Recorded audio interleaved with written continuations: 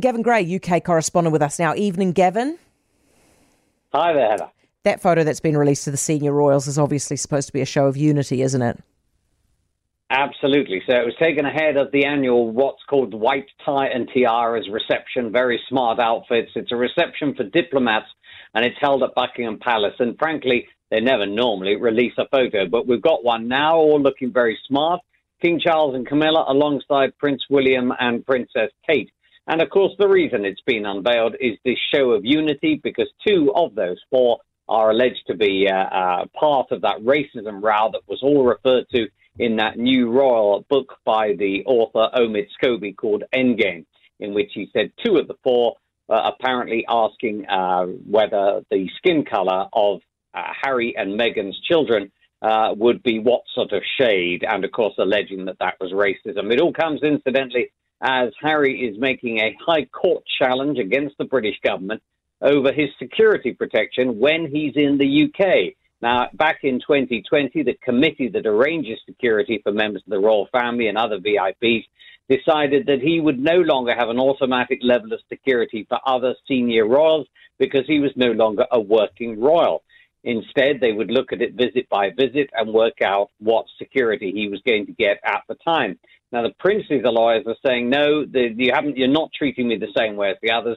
This isn't a transparent decision. And so consequently, I'm taking it to court because I do want that security. I have to say, pretty unseemly, 3 days in court with a royal taking the government to court. And we're expecting Harry not to attend, but who knows? It is a 3-day hearing, and there were dozens of camera operators outside the court yesterday. It's very awkward for everybody, isn't it? Now, Boris Johnson, before this COVID inquiry, there are rumours he's going to apologise. Do you believe that to be true? Yeah, well, I think he's going to say sorry. I think he's going to be very, very carefully worded. Naturally, any of us can say how sorry we are at the deaths that took place during COVID and mean it. But to apologise is an acceptance of blame. Now, we do think he's going to say, look, yes, things weren't 100% right. We didn't do everything right. But everyone was new to this. The world was new to this. And in fact, on the big calls, on the big decisions, I got it right. But he is going to have a tough time during his 2 days of evidence.